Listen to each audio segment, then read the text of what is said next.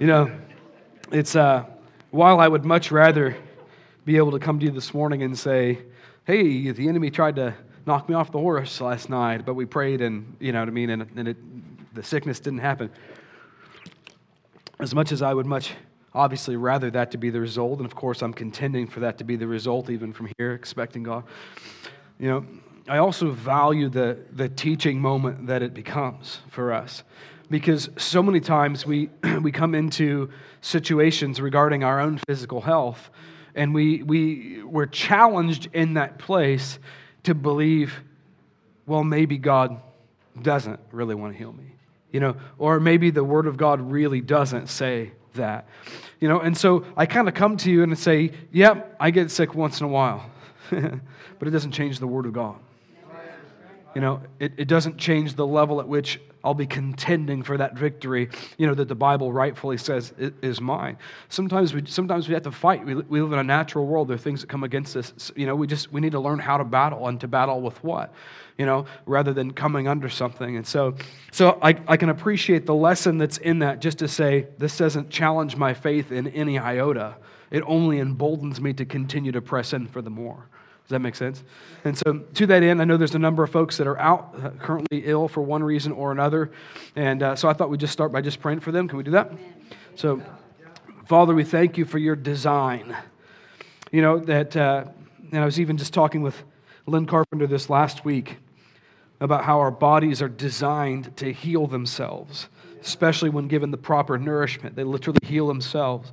If it wasn't your desire to heal us, you would have never, you know, you have never designed us that way. We've been fashioned in your likeness, and our bodies heal themselves. That screams that you're the healer. That's just who you are. It's your nature. It's overflowing out of us. It's just by design, part and parcel with these bodies, this incredible, unique system that you have blessed, that you've designed, that you've created, that you've breathed into. We thank you for that, God. We stand contending for our friends, different ones who are being attacked by illness, have gotten a hold of those snotty Walmart carts. And Father, we cut it in Jesus' name. We break it off. We just speak healing and health and hope, just deliverance from those things over all of our people, you know, who are struggling under those things today. We bless them, God. We break it. We break the yoke of this cough and cold season. Father, we declare that we will not come underneath that. We will tread on it like Peter over the waters. We'll tread on it. We've been given victory over it. We will not come under it. Father, we say in the name of Jesus, we break any agreement that we have with our own lips made with this cough and cold season where we have declared over ourselves, oh, yep, this is the season. We're expecting that to be the case. We break it in the mighty name of Jesus. We will not partner with that thing. We just say we are atmosphere changers. We're not transformed by our atmosphere. We're changers of our atmosphere. Father, we're victorious believers, empowered and given authority by you in the heavenly places. We're in that place where we've been seated. We say your will be done on earth as it is in heaven. Over every single vessel of glory that you have blessed us to be a part of here. Every single person that's bedridden, every single germ that's attached itself to them, we break it. Father, those who are struggling with more serious conditions, we say enough in Jesus' name. We break it in Jesus' name. Father, would you release extravagant hope in the way of healing over your people from this moment forward. And Father, would you also hedge us in? Send your angelic host to hedge us in and protect us from all the fiery darts of sickness, both in the natural, you know, and in the spirit of that snake, the enemy, who would try to drag us down and get us to doubt your goodness. We break that in the mighty name of Jesus. Amen. It's good. We've got to continue to fight and contend for the fullness of the kingdom to unfold. So last week we talked about this, more quite specifically, the gift of healing, and I have to say, I'm blown away at God's goodness in it. I'm just blown away at God's goodness in it. You know, and some would believe, though it doesn't make sense to believe this way scripturally, but some would believe that our healing comes that one day in the by and by when we enter into heaven. May I just submit to you that we don't need to be healed in heaven because we don't have physical bodies in heaven any longer. I'm not healed, I'm dead. There's a difference, right? So it doesn't make sense in light of that. You know, but how many of you know that Jesus could have actually set it up that way? But he didn't. The blood of Jesus impacts me. We were singing about it today. I've been born again into a new family. That's what it means. I've been born again into a brand new bloodline. That all of the generational curses that come first and foremost from our father Adam are no longer to impact me. I have severed that root, and I have been born again into a new family and connected in with Christ. And it's His blood that flows through me. How many of you know that's a significant transference or a transformation that has taken place in our lives if we choose to actually accept it? God didn't have to design it this way, but out of His unbelievable goodness, He has. And I don't know about you, but I am thankful. I am thankful that I don't have to come under something like this, but that He's given me authority over it. He's given me victory in that place to fight, to apply the finished work of Calvary to my situation. You understand? I'm so grateful to God that that's the way that He's actually set it up. One of the things that I hear as it relates to healing, I've heard this over the different years. Sometimes people will ask, well, if healing is for today, if that's God's will, why aren't we seeing it? Why aren't we seeing it? And they would accuse me even today, well, see, look, you're not feeling well today. Clearly, it's not working for you. But my answer generally is something like this. If you're not seeing it, you're probably not in the right environment, and you're not hanging with the right people. Why do I say that? Because He is doing it on a massive scale. In fact, there's an unprecedented level of healing from lay people, not from apostles and amazing people, just from normal Christians, not called to an office ministry. There's an unprecedented number of people that are going out into the marketplace, in the place out there where they have influence, and they are laying hands on the sick. They are seeing them recover. Even this house here, we have such a tremendous testimony of healing of what God's done over the last several years. Would you know? Maybe you don't know this. We have hundreds of testimonies of God's miraculous healing, and of those I've followed up. Are you still healed? We've had hundreds more where God's touched them, but for whatever reason it didn't stay. I haven't recorded those. So we have hundreds of recorded healings, things that have happened right here on a Sunday morning. I've written down just a few, just to get you thinking. Aches and pains, probably most predominantly, especially as we first started into this, aches and pains. But how many of you want to live with your pain? I didn't expect to see many hands. I don't know. Oddly, I have had people actually say they think that's God. So, but aches and pains, we've had an inordinate amount of those healed over the last several years. Depression. We've had depression healed. I mean, if you have ever experienced even an ounce of depression, you know how precious that is.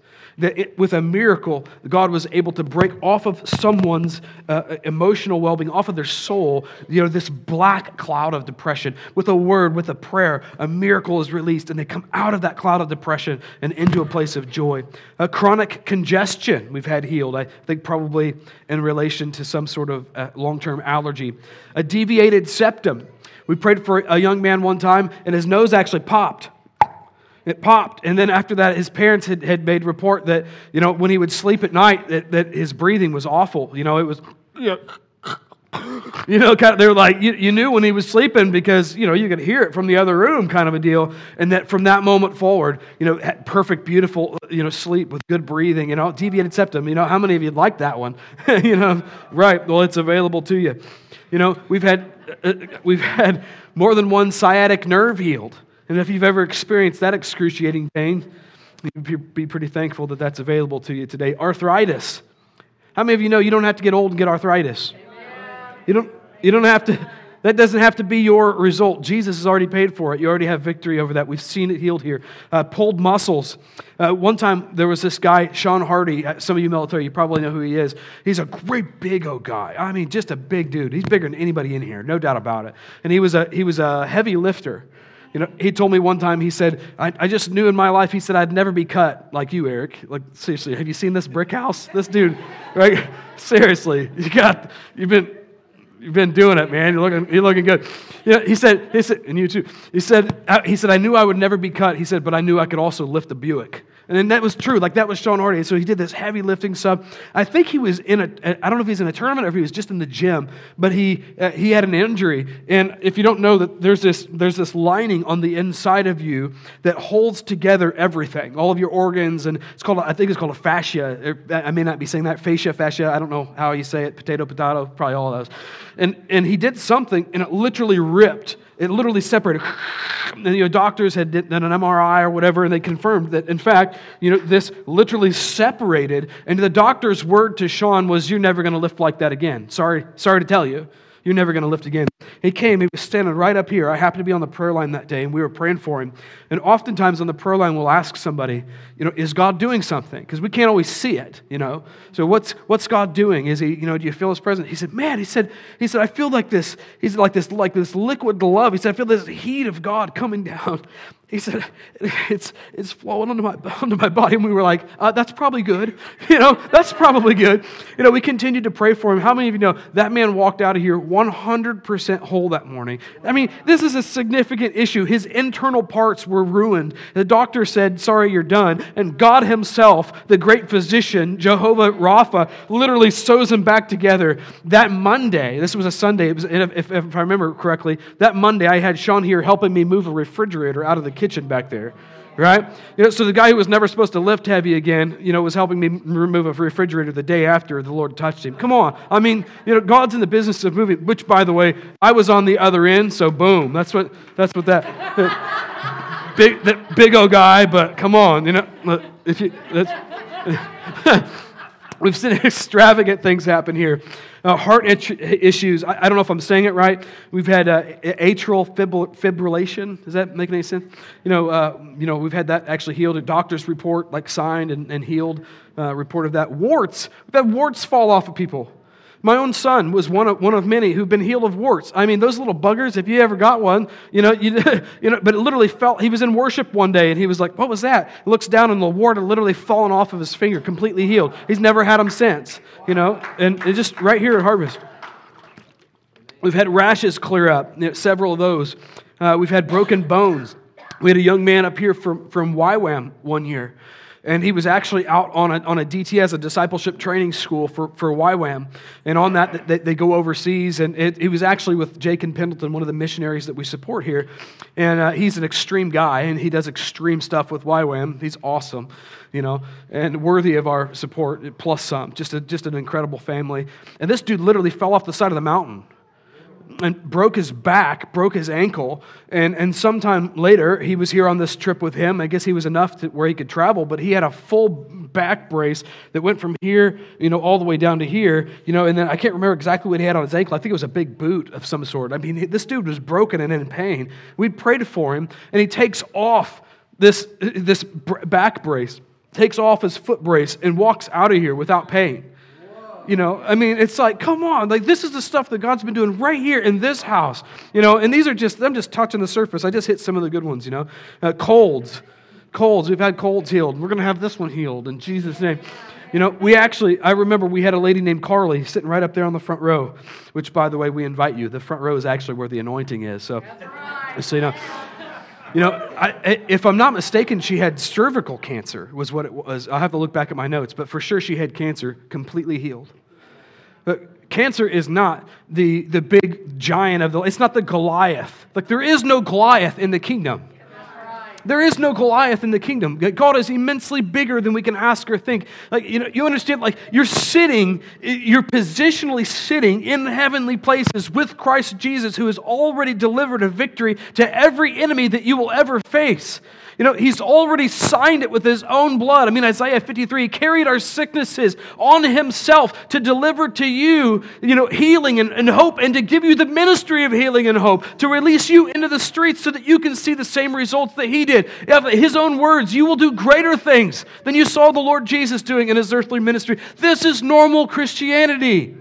This is normal. This is what God has put in front of us. We have settled for something so significantly less than this. We've settled for coming into the kingdom, and I've been born again, but we really don't even know what that means. And I've been born again, and I've come into the family, and by golly, I'm going to do a really good job from now on. That's what we've settled for. I'm going to come in and I recognize I got 3 or 4 issues that I need to get squared away, and maybe some things in my thinking that are broken, and I'm going to read my word more. We're going to get there. Oh, I'm still a filthy sinner, and I'm never ever going to be rid of any of that, and I'm coming under sickness and every other demonic, filthy thing that's out there because I absolutely have no power and authority. But someday when I reach heaven, we have settled for so much less than what is available to us. You understand that to say, so many people who are opposed to the message that I'm preaching to you today, they will often say, well, that stuff's demonic. That's just this guy's manifesting a demon. Look at him, he's shaking over there. And if there's ever any healing, it's probably fake, but if there was, it'd be demonic. You understand that in coming in line with that theology, what you're in essence saying is that the only power that's available on planet Earth is demonic power, and that the church, in essence, is rendered completely helpless in opposition to it. Like, that's demonic. Well, then where's the power in the church? Well, we're just going to be good people. No, there's more. Like, Jesus paid for so much more, and we have settled for so much less. I believe we're in a season where He's calling us into a place of contending for the more. We have this much time. This much time to affect our entire eternity. What are we going to do with it? What are we going to do with this much time? We don't understand the gravity of eternity and this eternal perspective that we're called to have, where we deny ourselves, where we potentially deny comforts, where we step out of our comfort zone, where we love people beyond our fear, and we step out with boldness and we go, I noticed you, Mr. Walmart guy, have a limp. I would like to pray for you. You will be surprised at what God does in you and through you when you begin to step out in boldness, whether you believe you're gifted or not. And this stuff that I'm sharing with you today, I don't mean this as a point of comparison because, in the spirit, I don't feel like we're small potatoes, so understand what we're saying. But compared to some of the ministries out there, we're small potatoes. Did I give enough context for that? And this is what we're seeing here. We've seen people, we used to have evangelistic teams that go do treasure hunts. We'd see people get healed out there on the streets. You understand? This is what we're seeing. But there are people that are extravagantly way beyond anything that we have happening here. And one of those ministries, for example, is Randy Clark of Global Awakening. Anybody ever hear of that guy?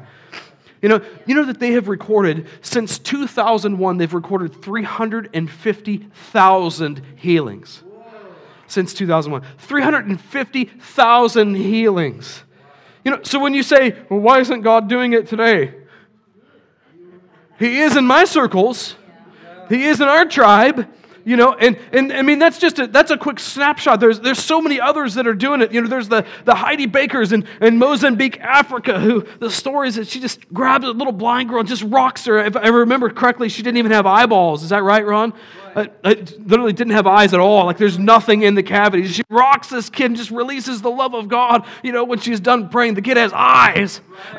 There's more, right? There's more. And you can poo-poo it off and say, oh, well, that's demonic. Or you can say, oh, well, I think somebody's making up a story. Or you can embrace it and you can go after God and let that transform your life. You can take Him at His word. You can step out into boldness, and together we can transform our region. What could we do if all of us really believed the Word of God and we really stepped out onto the water with faith and we really took God at His Word and we said, look, whether I see results or not, I'm going to be obedient to do what God has said in His Word that we would do. What would it look like in our community? We would win this place overnight. We would win it overnight. And then that's not enough for me. We just go from here into the nations. Do you understand? Transformation is within you. But we have to be willing to go into the deeper things. Randy Clark has a quote from their ministry. He said, we've seen the blind see. We've seen the deaf hear. Man, come on. I long for the day when I get to pray for somebody who was blind from birth and they see for the first time. Tell me that doesn't excite you. Tell me that doesn't move somewhere deep on the inside of you. Imagine not being able to hear. And in my previous ministry, I had an opportunity to rub shoulders with this organization that did these things called a cochlear implant. They would literally implant something in your head and in your ear, and people who were deaf were able to were able to hear for the first time because of this technology, right? Look, that is amazing and it's awesome and it so moved my heart. But look, plan A looks a lot better. Plan A is God uses you, and they don't have to have some mechanism on their face. He just moves through you, and you bring them to a place where for the first time they hear. Can you imagine being deaf? And do you know how loved you would feel if God broke in that way and touched you and you could hear for the first time? Look, I want to be used like that. Do you? I want to be moved. I want to be hungry like that. I don't want to get into this place where I'm so comfortable with my life and I'm happy going to the lake and I'm it's cozy. Okay, we've grown a little bit as a church. Some of the pastors' salaries have increased. Hey, this feels a little bit more comfortable than it was when I was getting paid $12,000 to be here, right? This feels a little bit better. I think we've arrived. No, we haven't arrived anywhere. We haven't even scratched the surface. We have to rebel. If we're rebelling anywhere, we have to rebel against this one thing. This one thing of getting comfortable, of sliding into the rut of life that says, this is good enough. I don't want to actually have to go beyond this. I don't want to get outside of my comfort zone. We have to rebel against that if we are going to have the mark on the city, on the region, on this place where God has sent you. And for you military, you're not here by mistake. The God of all of creation has planted you in Warrensburg, Missouri, in the backside of a cornfield in the middle of nowhere, on purpose, for purpose. You're here for a reason. It wasn't a mistake. He was big enough to get your papers transferred to Hawaii, but He didn't answer that prayer. There's a reason that you're here. Press into that reason. Am I making sense? And that brings us to our topic of today. The working of miracles. Out of 1 Corinthians chapter 12, the effecting of miracles, NASB says, the working of miracles. The word miracle actually is the word in Greek dunamis, and what it means in essence is power. It means simply power. More specifically, it's miraculous power. And I think by nature of understanding what it is by definition, it broadens that definition. It broadens our understanding of what we can expect when it comes to this thing called miracles. Now, if any of you are like me, the first thing I think of when I come to miracles are like the huge grandiose things, like Moses in the Old Testament. Moses who has a stick. And he plunges it into the Red Sea. Boom! Come on, take that, Pharaoh. You know what I mean? Who's your daddy? You know what he was saying? It was like, and the waters recede, and they were able to go through on dry land. Like, that's a miracle, right? Or the guy who, even out of anger, he's in the middle of the desert, he smacks a rock, bam, somebody should have stolen. I'd have been like one of those guys to see Joshua. I would have stolen, taken his staff and been like, yeah, but, who wants to get healed? I'd probably killed somebody on accident, but, somebody needed to try that thing out. So out of anger, he smacks a rock and potable water comes flowing out of it. I mean, what kind of guy can smack a rock in the middle of the dried up desert and get potable water? You know what I mean? For all of his people. Or the same guy, obviously, in Egypt, the plagues go forth from his word and they come back and retract off that city, off that nation at his word. Now, that's a guy who's operating in the gift of the working of miracles, right? It's this grandiose, but the definition is so much more broad than that. You don't have to carry a staff and get an awesome beard. Okay? Save the beard vitamins. God has more than just a staff for you. After Jesus fasted for 40 days, he's being pummeled by the enemy in the wilderness. And he comes up out of that place. And here in Luke chapter 4 and verse 14, it says this. And Jesus returned to Galilee in the power of the Spirit. That word power is the word for dunamis. This is that miraculous power that we just read about in 1 Corinthians 12. So Jesus returned to Galilee in the miraculous power of the Holy Spirit, and news about him spread through all of the surrounding districts. Now, what was that guy doing? I mean, Jesus comes out of the wilderness. The enemy's been buffeting him. He passes all of those tests. It says that he comes out in the miraculous power of the Holy Spirit, and everybody instantly knows who this guy is. This guy is thrown down. A little bit later, in just a few short verses, it says this, verse 36. And amazement came on them all, and they began talking with one another, saying, what is this message? For with authority and dunamis power, miraculous power, he commands the unclean spirits, and they come out. With miraculous power, he commands the demonic forces in people, and they leave, right? Now, I don't know about you, but I have not often equated miraculous power with the ability to cast demons out. I suspect there are some out there who have even ministered in that way, who have seen that happen, and I wonder, did you know that you were operating in miracles at that time? See, this scripture tells us plainly that when Jesus was there operating in this miraculous power of the Holy Spirit, one manifestation of that was the ability to bring freedom to people who were oppressed by the devil. Something he says in Acts 10:38, if it was this service that I said that wrong. I said 10:8 last week. It's 10:38. We see this again, Mark chapter 9 and verse 39. The disciples saw some other people out casting out demons, and they came to Jesus saying, hey, something's amok. We should be doing that, not those guys, yada, yada, yada. Jesus says, do not hinder them, for there is no one who will perform a miracle in my name that will soon thereafter speak ill of me. See, Jesus was equating performing a miracle with the casting out of demons from people. Is that making sense? That, to me, broadens the definition quite a bit. Another place that we often see the working of miracles, or the classification of the working of miracles, is through healing, something obviously that we're very passionate about here. Luke chapter 5 and verse 17. One day he was teaching, this is Jesus, and there were some Pharisees and teachers of the law sitting there, and they had come from every village of Galilee and Judea and from Jerusalem. And power, miraculous power, dunamis power and the miraculous power of the Lord was present for him to perform healings. So there was this miracle, or the power to perform miracles in the atmosphere, Jesus being sensitive to the Holy Spirit, doing only what he saw the Father in heaven doing, senses, hey, the gift of miracles is being released, I'm going to take advantage of that. The result of that was that everybody's getting healed, right? So we see healing then takes on the form of a miracle. So to me that begs the question, well, last week you talked about the gift of healing, now you're talking about the gift of miracles, but you're suggesting that healing is a miracle. Well, what's the catch? What's the difference? I can testify from my own experience that there are a number of ways that people get healed. And sometimes we'll have somebody come, and we've seen healed a number of chronic issues, stuff that they've had for years.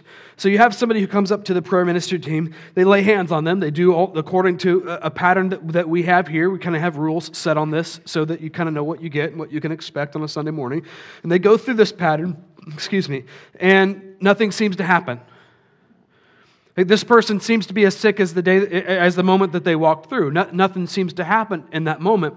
But inevitably, I get a phone call 2 days, a week later, a couple of weeks later, even sometimes, and somebody who's totally stoked says, hey, remember when they prayed for me for that chronic issue that I've had for the last 5 years? Yeah, I remember that. Yeah, well, here it is at the 1 week mark, and I woke up and I'm completely healed. What happened there?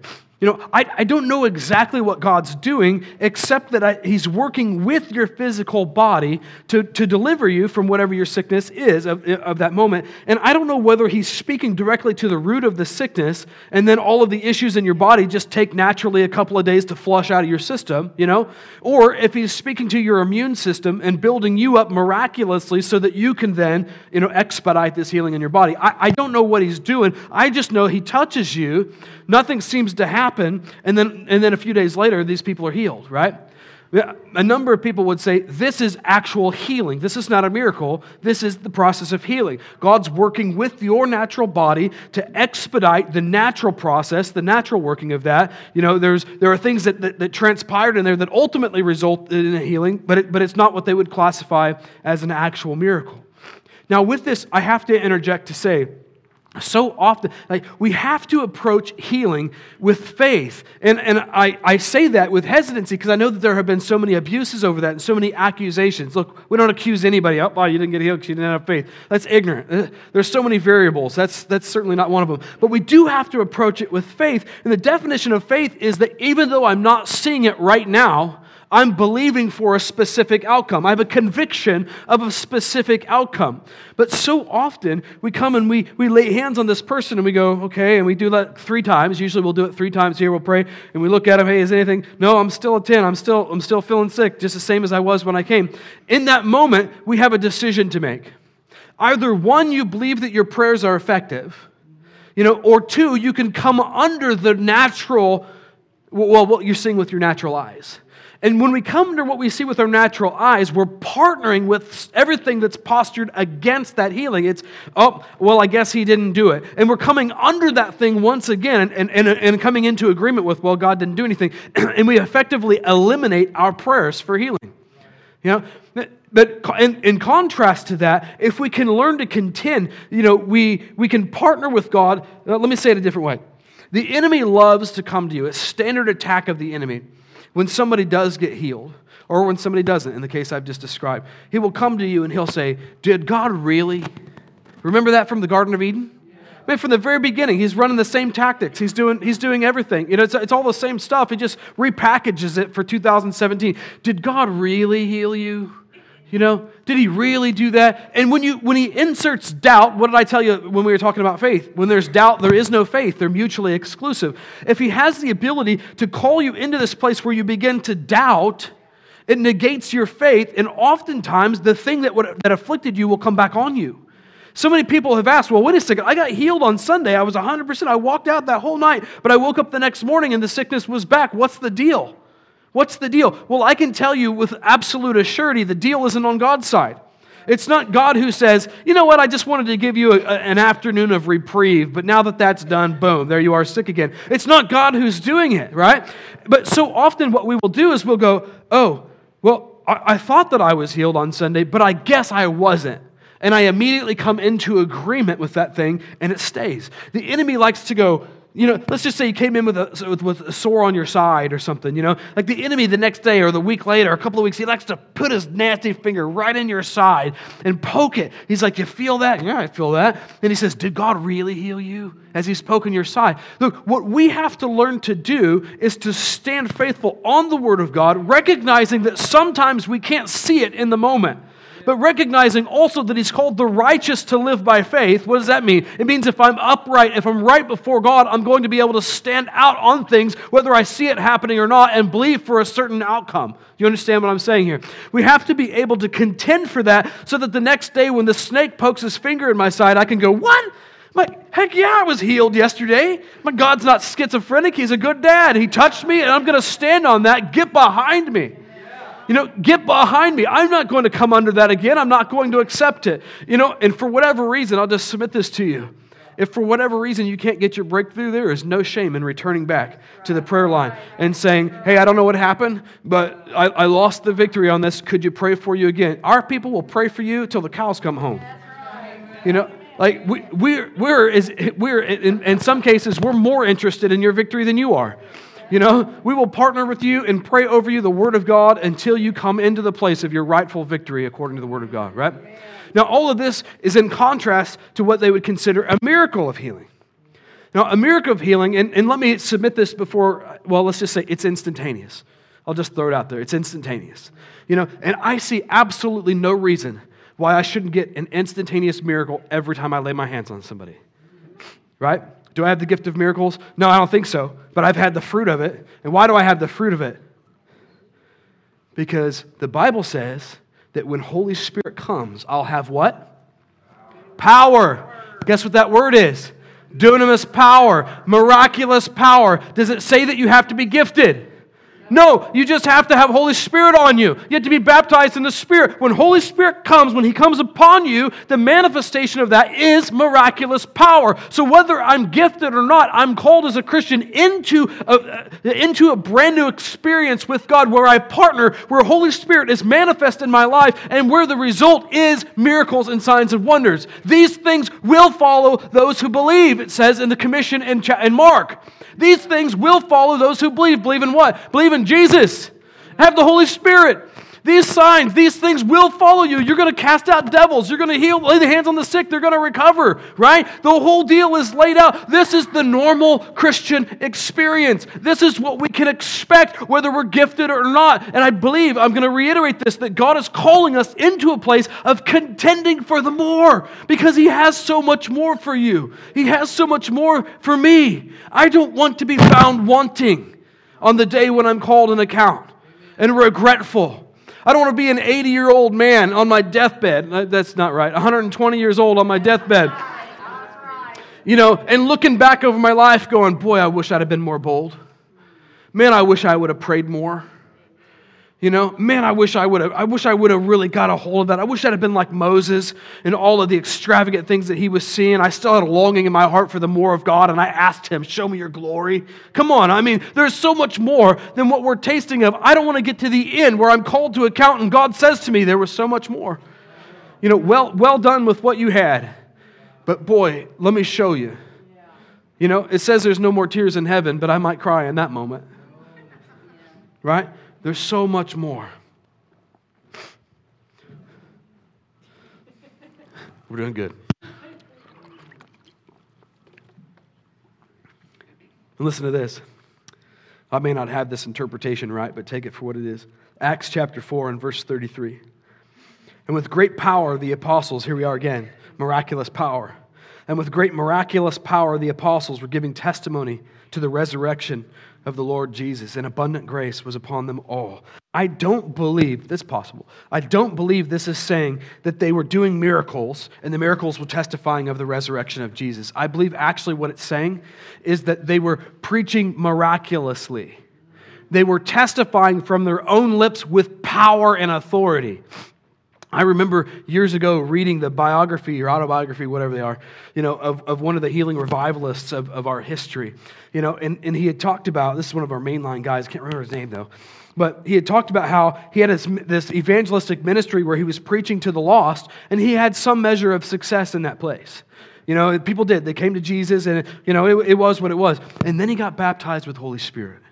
And all of a sudden, he says, I didn't change anything. I said all of the exact same things. He said, they were the same words, they were the same scriptures, they were the same sermons. He said, but all of a sudden, he said, the words that came out of me penetrated hearts and brought people to a place of conviction. He said that my ministry exploded overnight. And this is somebody who had just thousands and thousands come to Christ because of the speaking of the word. Look, there's a place that we can get to in God where the miraculous, where we partner with the miraculous, and the words that we speak are like the very words of God. It says that in John. The words that come out of my mouth, they're like the very words of God. And the words of God flowing through me, they will penetrate hearts because it's the word of God. It'll split between bone and marrow. It'll have the fruit that it's necessary to have. It'll bring transformation. I could stand, I could preach, I could bring a good message. You could say, hey, you're doing a good job, Pastor. And I can tell you've really studied your scripture and that was good. And you may get a thing or two out of it. But when I come, partnering in power with the testimony of Christ, when the anointing of the gift of miracles is upon my words, it will go and penetrate something on the inside of you that wrecks you for the ordinary. Where you say, there's a line in the sand and I'm crossing, I'm never going back. I am never looking back. I'm putting my hand to the plow and I'm not looking back. I'm going for it. Something shifts on the inside of me. Maybe you come into the house of salvation for the first time. Maybe you get hungry for God for the first time. Maybe addictions are fall off your life, something that you've not been able to get victory over. You get victory over all of a sudden, but I'm here to tell you there's a level that we can get to of partnership with God where the miraculous partners with the words that are on your lips, and they have the results that heaven says that we're going to have. Now, I long for that here. I long for that here. There's so much more than what I am currently tasting in this realm. I long for that. I'm going to be stupid for a second, but I long for the day when I could take this pulpit and say something like fart and people get healed. Yeah, right. First of all, religious stuff's just breaking off people as we speak. But because it's not about the words that I speak, it's about the Holy Spirit that I carry. Did I lose you? I'll say it again. Fart, fart, fart. No. Just messing with it. Pastors can say a whole lot worse. Just ask Jason. That's good. And as broad as the definition of miracles are, we still see littered throughout the New Testament extravagant, big gun stuff, that I'm expecting to see unfolded more in our lives in the coming days. Looking at a few of these, John chapter 2, it's the first miracle that Jesus ever did. You remember the story, he's at a wedding. Everybody's schnockered. They drank up all the wine, right? What happens when you drink up all the wine? Right? At least half of them, right? It was part of the deal, part of the culture. So here these guys are schnockered. His mom comes to him and she says, hey, here's what you need to do. You need to do something about this. He's like, woman, what? It's not my time, right? And she says, listen to him. And so Jesus is standing there like, and they said, okay, all right, And he takes this filthy, nasty water and turns it into the choicest wine, alcoholic wine, for those of you who are, curious about that. The most, beautiful, perfect wine that there ever was, serves it to drunk people. Think about it. Go back and read the story. The first miracle that Jesus ever did was to make an alcoholic drink. And to my knowledge, nobody got saved because of it. Right? See, because sometimes that's a caveat that people will put on the gifting of miracles. Well, you may be able to work a miracle, but it's unto someone's salvation. It testifies of Jesus, and somebody ought to be getting saved. Who got saved when they drank that wine? You know what that tells me? It tells me that Father God is so concerned with the intimate details of my life that whether it's ministry or whether I'm just hanging with my staff and I need an extra foot long because we didn't get enough food, He's concerned and He answers and He shows up with miracles. You know what else it tells me? I won't take too long on this. He's so concerned about His word to us that says to honor our father and mother that He was willing to trump His own time frame for the release of Jesus into His miracle ministry. He was willing to trump His own time frame to release Jesus to honor His earthly mother. Now that's powerful. That's powerful. Something to meditate on. Matthew chapter 14, Jesus and Peter walk on water. Is that awesome? I mean, seriously, is that awesome? Like, what was Peter thinking in the first place? Like, where had he ever seen this before? And Jesus, it says, Jesus was planning on passing them by. He wasn't planning on hanging out anyway. Jesus planned on passing them by. He's out there walking on the water. I mean, what are you doing? Seriously, that doesn't make any sense to me. And Peter, they're freaking out. The storm is here, and look, there's a ghost on the water. And before he even knows that it's really Jesus, he's like, hey, if it's you, you might be some demonic entity, like a floating head with big teeth, right? If it's you, God, call me out onto the water and I'll walk out to you. What? Who is this guy? This is ridiculous, right? But who got saved? Nobody. Nobody got saved. God had other plans for the working of that miracle, didn't He? How many of you have practiced walking on puddles? Come on, I could do it. I could do it. You're like, I'm walking. No, you're standing on a rock, dude. Oh, sorry. Matthew chapter 14 and 15, they multiply the food. They take one young man's sack lunch. Mama was good to him. She knew what was going on. She was a good super mom, one of you. Packs him up a good lunch. All the rest of those schmoes had no clue what was going on. He takes the one sack lunch and feeds like 15,000 people. 15,000 people. Why do I say that? Because it said 5,000 men. 5,000 men, with a wife, that's 10,000. With another kid, that's 15,000. I consider that a conservative estimate, right? 15,000 people. He takes one sack lunch and multiplies it. That's unreal. That's a miracle right there. It's one of them we get to partner with. We get to see happen in our own midst. Matthew chapter 17, Jesus tells them to go fishing because they needed tax money. Look, they had money. They had a treasurer, Judas. They just weren't around the treasurer, Judas. And so he's like, all right, instead of tracking this guy down, I don't know the last time you checked, but they didn't have cell phones. So instead of this, I'm going to just go fishing. Look, this does so much for my faith.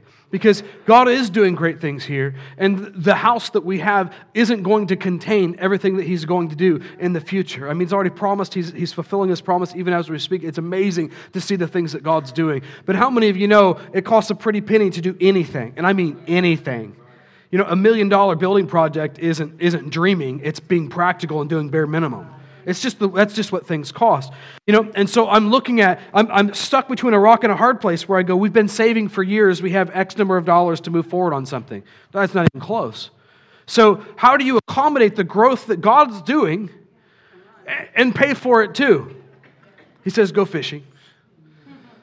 Just go fishing, because everything that you need Now, what kind of a miracle is that? The God of all of creation speaks to the fish and says, be here at this exact location, at this exact time, and bite on this exact hook. Just so happens to be the one that sucked up the buried treasure from whatever. Right? That's unbelievable to me. But to think that it can't happen today is naive. Why can't it happen today? Absolutely naive. A few more, we'll go through these pretty quick. John chapter 11. Jesus raises Lazarus from the dead, been there stinking for 3 days. Doesn't matter to Jesus. He just says, come on, let's go. We got more ministry to do, man. Get out of there. Acts chapter 9, Peter raises Dorcas from the dead. Was it just the apostles that get to do this cool stuff? No. We're seeing these ministries throughout the earth right now where there are people who are successful at doing this very thing. Jesus wrecked every funeral that he ever went to, and he's called us to do greater things. He's called us to be able, I've laid hands on deceased folks more than I care to, and I have not seen one rise yet, but I will. Why? Because I'm pressing into the more that he has for me, because I believe the word is actually for me, and not just for an apostle, Paul. It's actually for me. He said to me, this is what you're going to do. This is what ministry looks like. And anybody who's less than 150 years old needs me to lay hands on them because they went out too soon. There's more to be done. You understand? Hope that's making sense to somebody. Acts 13, Elymas, the magician, is blinded by Paul. Love this one, first of all, because it's Paul who says, don't curse, only bless. Elymas, shut your mouth, you snake. You're going to be blinded for a while so that you can think on your many sins. Yep, that's right. Yeah. That's awesome. That's like Marvel superhero stuff. You know what I mean? Like, how many of you have wanted to mute somebody? Don't lie. You know what I'm saying? But Paul's like, look, just be silent. And you're like, whoa, it actually worked. How many of you, you know what? You're just going to be blind for a minute because you need to think about what you just said to me. Whoa, I can't see. Yep, just soaking that for a second. Like, come on, this is cool. It's mean, but it's cool. Here it is, model for us in Scripture. That means it's legal. Acts chapter 19, Paul's handkerchief, we've talked about that. Stinky, nasty handkerchief off his head. The anointing on it so strong that people get healed when they touch it. Just like when they touched the hem of Jesus' garment. And right before that, it actually talks about people were just thronging him on all sides so that they could just touch him. They could just touch him. It just doesn't take much at Jesus to make everything else melt off. Acts chapter 20, Paul raises Eutychus from the dead. Look, Paul's a psycho. Look, this dude, it's midnight. He's preaching to this guy. And the guy's like, okay, Paul, you're crazy boring right now. What do you say for that long? I can preach everything that I've ever done in 7 years, not be there till midnight, right? Paul's just going on and on. The dude falls asleep, falls out 2 stories onto the ground, dies. Paul, instead of being like, okay, guys, I'm really sorry. It looks like the meeting's over for the night. He runs down the stairs, lays hands on the guy, Eutychus. Dude, seriously, get up. You're distracting my meeting right now. Brings it back in, starts preaching again. I guess at that point he had more fuel for the fire. I don't know. But it's just like, come on. So if anybody ever falls out in the aisle, we'll get you resurrected. It's good. So just to touch on a few things. One last thought. I talked to you previously about the must-have list for the local church. Remember that out of 1 Corinthians 12, the latter part of the chapter. It's the must-have list of Jesus. Would you know that the gift of miracles is on there?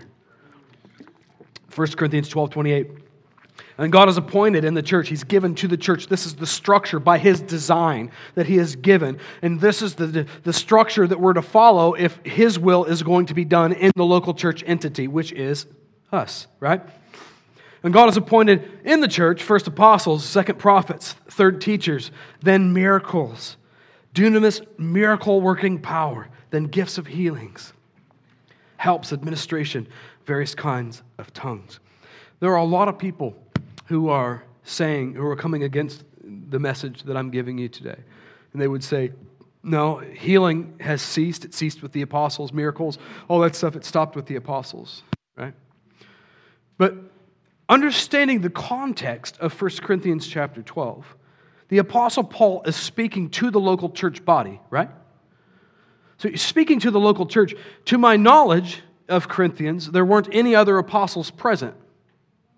Does that make sense? So why would Paul be speaking a message to a local Christian body about an exclusive gift that only He could have? What's the point? Just do it. You don't even need to teach on it because there's no hope of anybody ever following suit. Why would He be saying, this is what absolutely has to be in the church? And He lines out the list. Further, I would go on to say, they say that these sort of gifts, that these sort of manifestation things, that they ceased with the apostles. But interestingly, on this list, apostles and prophets are separate to miracles and healings. Right? They're separate from them. What does that mean? That means God expected that somebody outside of them was going to be operating in miracles and in healings. Right? Are you seeing the logic? Paul's speaking to a local body, there aren't any apostles there that we know of, about gifts and things that absolutely have to be in the church that God Himself has ordained for His will to be done. He separates out healing and miracles from apostles and prophets and lines it out. Here's what has to be present. Why have we said it's not for today? The Bible itself refutes it, I think, quite plainly, if we just think about it for a second. The last thing I would say about that passage is this. If the gift of miracles and the gift of healing has ceased, then why not administration and helps of service? They're on the same list. See, we're comfortable as a church with saying, well, somebody has to do something. We've got to have people who are serving, and we have to have people who are leading, and they've got to be organized so administration can't cease. That doesn't make any sense. Oh, healing and miracles? Yeah, well, we don't do that here. Is it not on the same list? Yeah. We're on the same list, right? Am I making sense? Yeah. I could make more sense, but we'd be here till midnight. Let's pray. Jesus, I thank You, first of all, that something in preaching, I don't even know all, but makes me feel better. Thank You for the measure of healing that's continuing to be poured out just for me, even in this context. We thank You for that, God. We thank You for Your promises. Thank You, God. And Father, we stand as Your children, and I know that there's more than one in this congregation whose heart's burning within them today. I know that there's more than one who would say, I see them more. I feel the Holy Spirit of God on those words, and I want more. God, would You release grace from heaven for us to be able to deny ourselves, whatever that looks like, to step into the more, to posture ourselves to be in Your presence, God, fully connected with You, fully sensitive, so that we could maximize this small amount of time we have on the earth. And God, I don't know about the rest of these guys, but the gift of the working of miracles sounds absolutely awesome. I want to be a superhero. You said, we have not because we ask not. Father, we posture ourselves now. We just muster up the fervent pursuit of this thing right now. We ask You, You being the Father that's good, who knows how to give good gifts. We're expectant, God, that something is going to shift today, that the releasing of the working of miracles is going to happen today over Your people so that we can bring You maximum glory, so that we can expand the tent pegs of Your kingdom, so that we can save this place to Your glory, God. We give You this region. Father, we give You Smithton. We give You Warrensburg. We give You Knobnoster, Centerview. Father, we give You Concordia. We give You Clinton. We give You Lexington.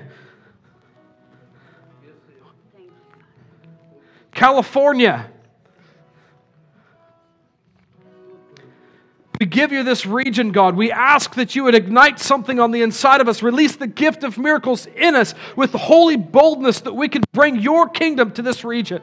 We want to transform this place, God. A nuclear bomb of Your presence, wrecking everything that it comes in contact with for Your glory. Come transform this place, God, and use these people to do it, we pray. In Jesus' mighty name, amen.